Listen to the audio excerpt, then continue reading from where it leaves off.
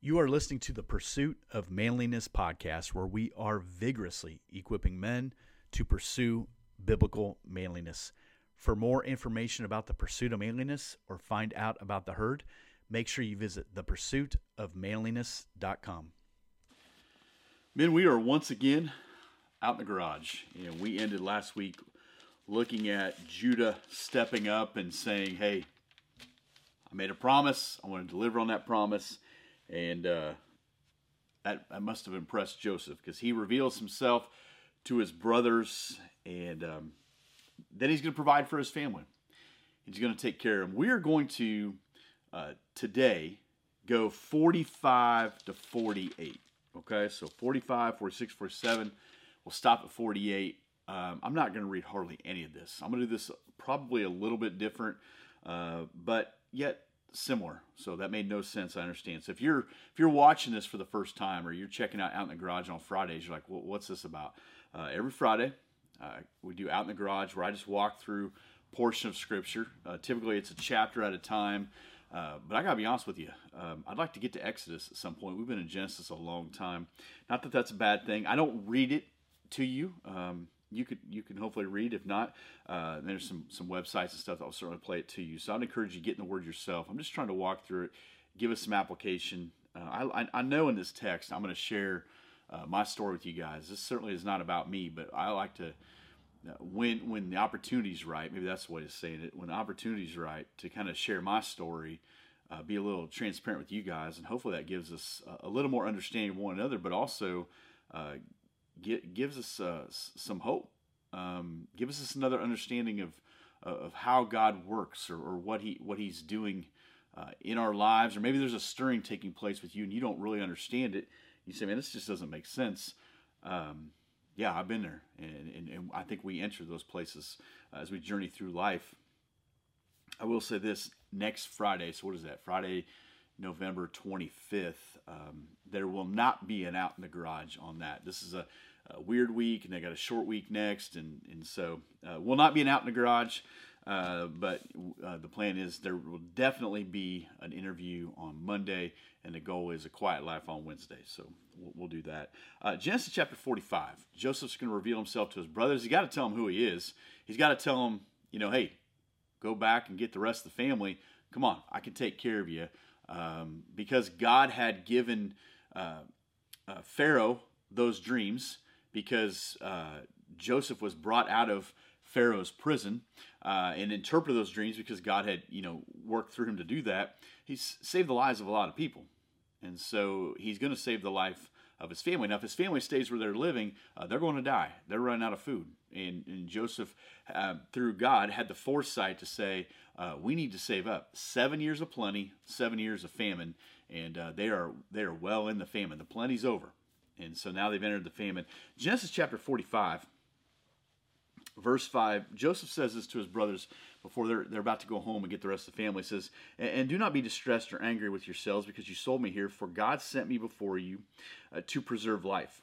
It goes on to verse 7, God sent me before you to preserve for you a remnant on earth, and to keep alive for you many survivors. Now, let's go back. If you know the story of Joseph, if you don't, man, go back on these Out in the Garage. That's what we're trying to do. Joseph had the dream when he was a young man that at some point his brothers and his mother and father were going to bow down to him. Don't try that. Don't try that around the kitchen table. Like, I had this dream last night that you were my servants. That's not going to go well. Well, it didn't go well for Joseph either. What made matters worse was his father had shown him favoritism amongst the rest of the brothers. His father had shown Rachel, his favorite wife. He had 4 total. He had showed her favoritism, so she bore him Joseph eventually. And then after that, we'll get down to Benjamin. So, and Joseph's repeating the family recipe of showing favoritism. He had showed favoritism to Benjamin. So when this happens, life is pretty good for Jacob. It's not easy, but it's good. There's been some challenges. He's got a father-in-law that's a mess. He's got tension with his brother. He's got the whole deal where they rape Dinah, and his sons convince some people to get circumcised to come in, and they just pillage the camp while everyone's recovering from that. He's got some mess. We all got mess, right? Everyone's got mess. There's no family that doesn't have some mess, complications, some quirkiness, whatever. Well, Jacob's got it. At some point, Jacob has a wrestling match with God, and God changes his name to Israel. I'm going to keep my promise to your father Isaac. I'm going to keep my promise to your grandfather Abraham. You're going to be a great nation, a great people, all these things. Well, when he doesn't act like Israel, he's called Jacob. And when he acts like a nation, he's called Israel. And we're not done with Jacob yet. We'll get to him in 2 weeks when we get back to this and we wrap up the book of Genesis. I tell you all that to get to this point. Life does not always go the way that you think it's going to go. Life does not always go according to plan. You can set goals, you can set measurables, you can define a win, you can bring in consultants, you can bring in, marketing managers and insiders and all these people that can kind of read the room, and you can take personality tests, and you can do all these things to find out what are the measurables, what's the return on my investment here. If I exert energy here, then I should be able to see this here. And if anything, the last couple of years have proven that's not the case. Life does not go the way that we think it should go. It's not going to go that way for Jacob. It hasn't gone that way for Joseph by any means. And it hasn't gone that way for the rest of his brothers either, who find themselves in a bit of peril here, finding out that, okay, this guy who is our brother that we thought was dead, that we sold into slavery, he's now in charge. And our life is in his hands. They're going to have to go home and have some explaining to do. Well, when Joseph sends him away, he tells him, "Don't bicker, man. Don't do what you do." Okay. Some people just never change, and he tells him, "Don't do that.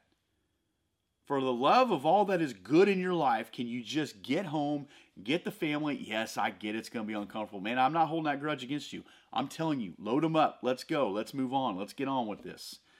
Well, we get into Genesis 48 and on. They don't move on from it. Some people cannot do that. It's not in their DNA. I don't know how. Some people cannot, they just cannot get out of the way of themselves. And that's what happens to Joseph's brothers. So they just cannot get out of the way of themselves. Joseph says, just get home and then get right back. I'm going to provide a land for you. I'm going to speak highly to Pharaoh for you. I'm going to take care of you guys. I'm going to get you the right spot in the right place because really you have no business being here. I'm going to make sure that you are well taken care of. So they get home and they come back. Nothing has gone according to plan. I guarantee when Jacob left home after he tricked his father to get the blessing from Esau, this is not how the way he saw it going down. I know when he went to work for his what was eventually his father-in-law, that when he said, "I want to marry Rachel," and he brought out Leah, what happened? That did not go according to plan.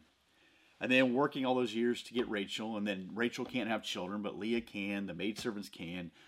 I mean, nothing's gone according to plan. Believing for a long period of time that your son was torn to shreds by some kind of wild beast, not according to plan. All the bickering and all the problems, Dinah being raped, and again, all the things that you see going on, nothing according to plan. And I'm sure when you look at your life and you consider the landscape of it right now, and you look back, and you consider what could be ahead, you would say, not gone according to plan. There have been some things that, that was good. That was a good thing, but not according to plan. God says, I know, because I have a greater plan. And sometimes I need you to wander through the wilderness a bit. Sometimes I need to get you in that land between. You're not where you were, and you're not where you're going to be. And if I don't get you through that place, there will be character that isn't developed. There'll be things that you'll be lacking, and you're not ready for the promised land. You're not ready for the land flowing with milk and honey. I know, but I want milk and honey. And so when you're not ready for milk and honey, what do? You say, send me back to Egypt. Now I know I'm using all my material before I get to Exodus. However, I know in my own life, I lived in a little town in Iowa, felt called to ministry. I wrestled with that because not the best eloquent speaker, didn't like being in front of people, didn't like attention, didn't feel like I knew that much about the Bible. Definitely never led a ministry or anything like that. And I felt called to ministry. I remember telling my wife. I remember telling my father-in-law. I believe I met with him. I don't know all the variables there. But there was a church in Illinois that called us to say, hey, we'd like to talk to you about being in ministry. I'd sent out some resumes. What do you put on a resume when you got no experience? And there was a church. I said, we want you to come here. And my brother-in-law was about 20 miles away, and he was killing it. And I know what they thought. they thought, if we get one of their family members, we too can, crush it over here. And I remember telling them at some point, like, it's by marriage, not by blood. Okay, and they weren't lording that over me by any means. I'm kind of exaggerating that a bit, but God really did lead us to that place, and here we are serving in a church. We have no experience.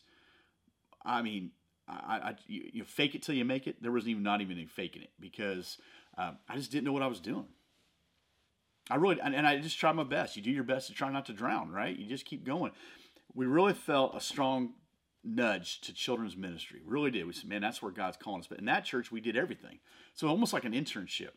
And after a period of time, we went to a church in Salem. We served there. And one of the best decisions that ever happened to us.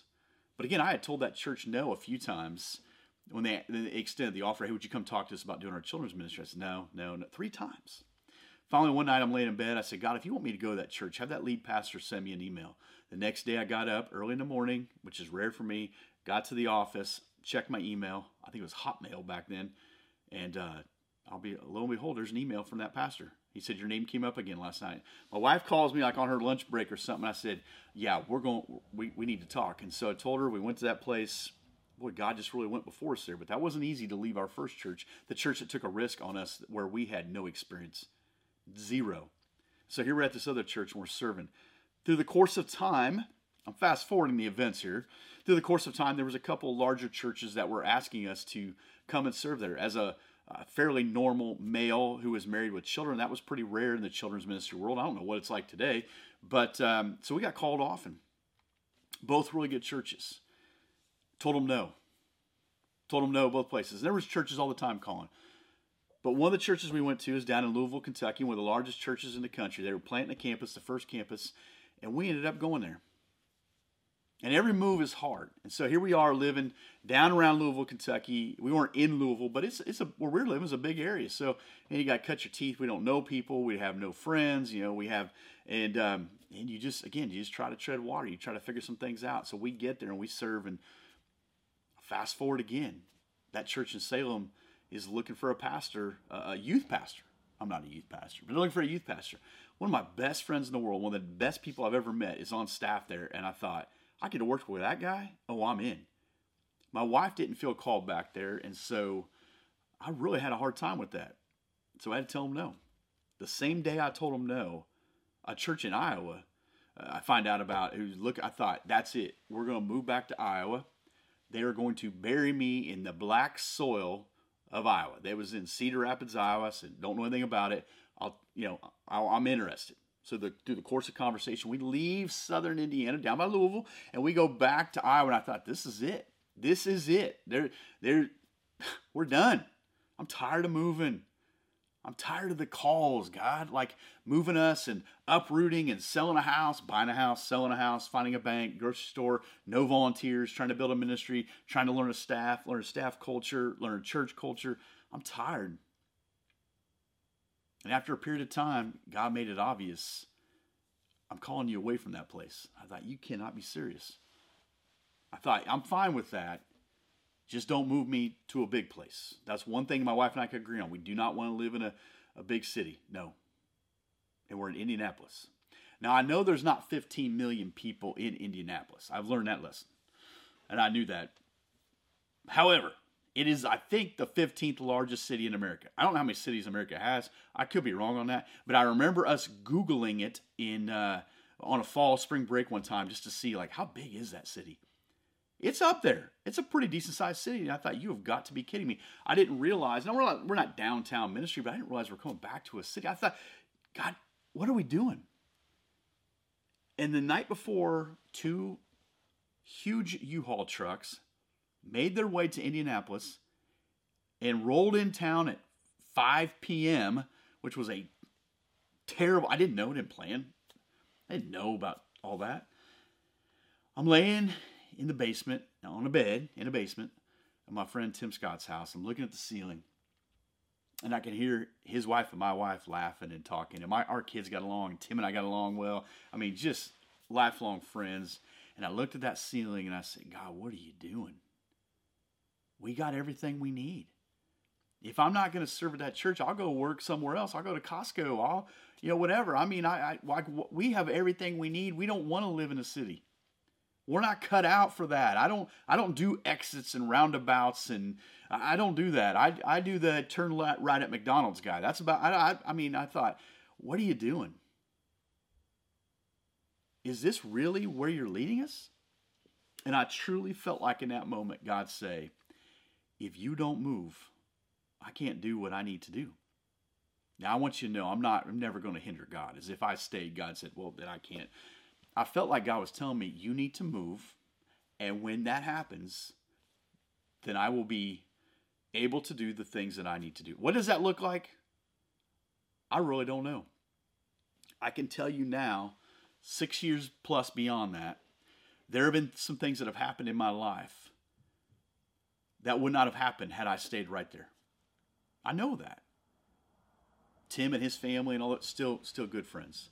The pastor friend in Illinois, still a good friend. All the relationships, the relationships I made through those journeys, I'm so thankful for them. And I talk about that when you inventory your life. But I think about some of the things that had transpired, and I think those opportunities would not have presented themselves if I stayed. Now, hear me say this. It has been really hard. It has been really hard. In a lot of different ways. It's just been hard. But it also has been very rewarding. There have been things that have happened here. There have been things that happened specifically to our family that wouldn't have happened had we stayed where we were at. There are friends we've made here that we would not have had we stayed where we're at. And I tell you all that to say oftentimes God's desire is to move you. It may not be a physical move like you sell your house and go somewhere else. It might be to move you spiritually. It might be to move you relationally. Now, I'm not telling you, hear this. I'm not saying he's calling you to leave your wife and kid. No. What I'm saying is there may be some friendships or relationships that'll be severed or, pruned in your life. I don't know. I think God moves you emotionally. I think God moves us at times financially. God's desire, when you look at Scripture, is to move people. First of all, he moves you spiritually. We're going to get you right spiritually. There's going to be a stirring that's going to take place that will cause an unsettled spirit to say, boy, God is really churning something up in me here. I don't know what it is, but I'm uncomfortable. I was uncomfortable for a long time. I didn't know what it was. I thought I had some ideas. God said, just let me do this, okay? He's gonna move you, again, physically, spiritually, emotionally, mentally, all for his glory. He doesn't move you away from him. He doesn't move you away from godly people. He doesn't move you away from accountability or small groups or worship. So don't try to, I'm not buying what you're selling for you guys that will say, hey, wait, no, he's not doing that. He moves you towards health, but it will be difficult. There will be challenges. There will be times it absolutely does not go the way that you think it should go, but you will be better for it. There have been seasons in our life as a family unit, me, my wife, and now my 3 kids, where we didn't have anybody else. And I don't mean that like poor, no. I mean, we did not have anyone else. You will figure out how to be a better husband and father when you don't have extra people to depend on, to watch your kids, to have a date night. You'll figure it out. We have some traditions and things we do here. You know where they were birthed out of? They were birthed out of seasons where you didn't have anybody else, where we desperately needed those relationships. I want to encourage you to check that out. Ask yourself, is God moving me? And if so, what does that look like? Amen? I'll talk to you in a bit. Once again, thank you for listening to the Pursuit of Manliness podcast. If you would, make sure you visit iTunes and leave a 5-star review. Again, for more information or find out more information about the Herd, visit thepursuitofmanliness.com.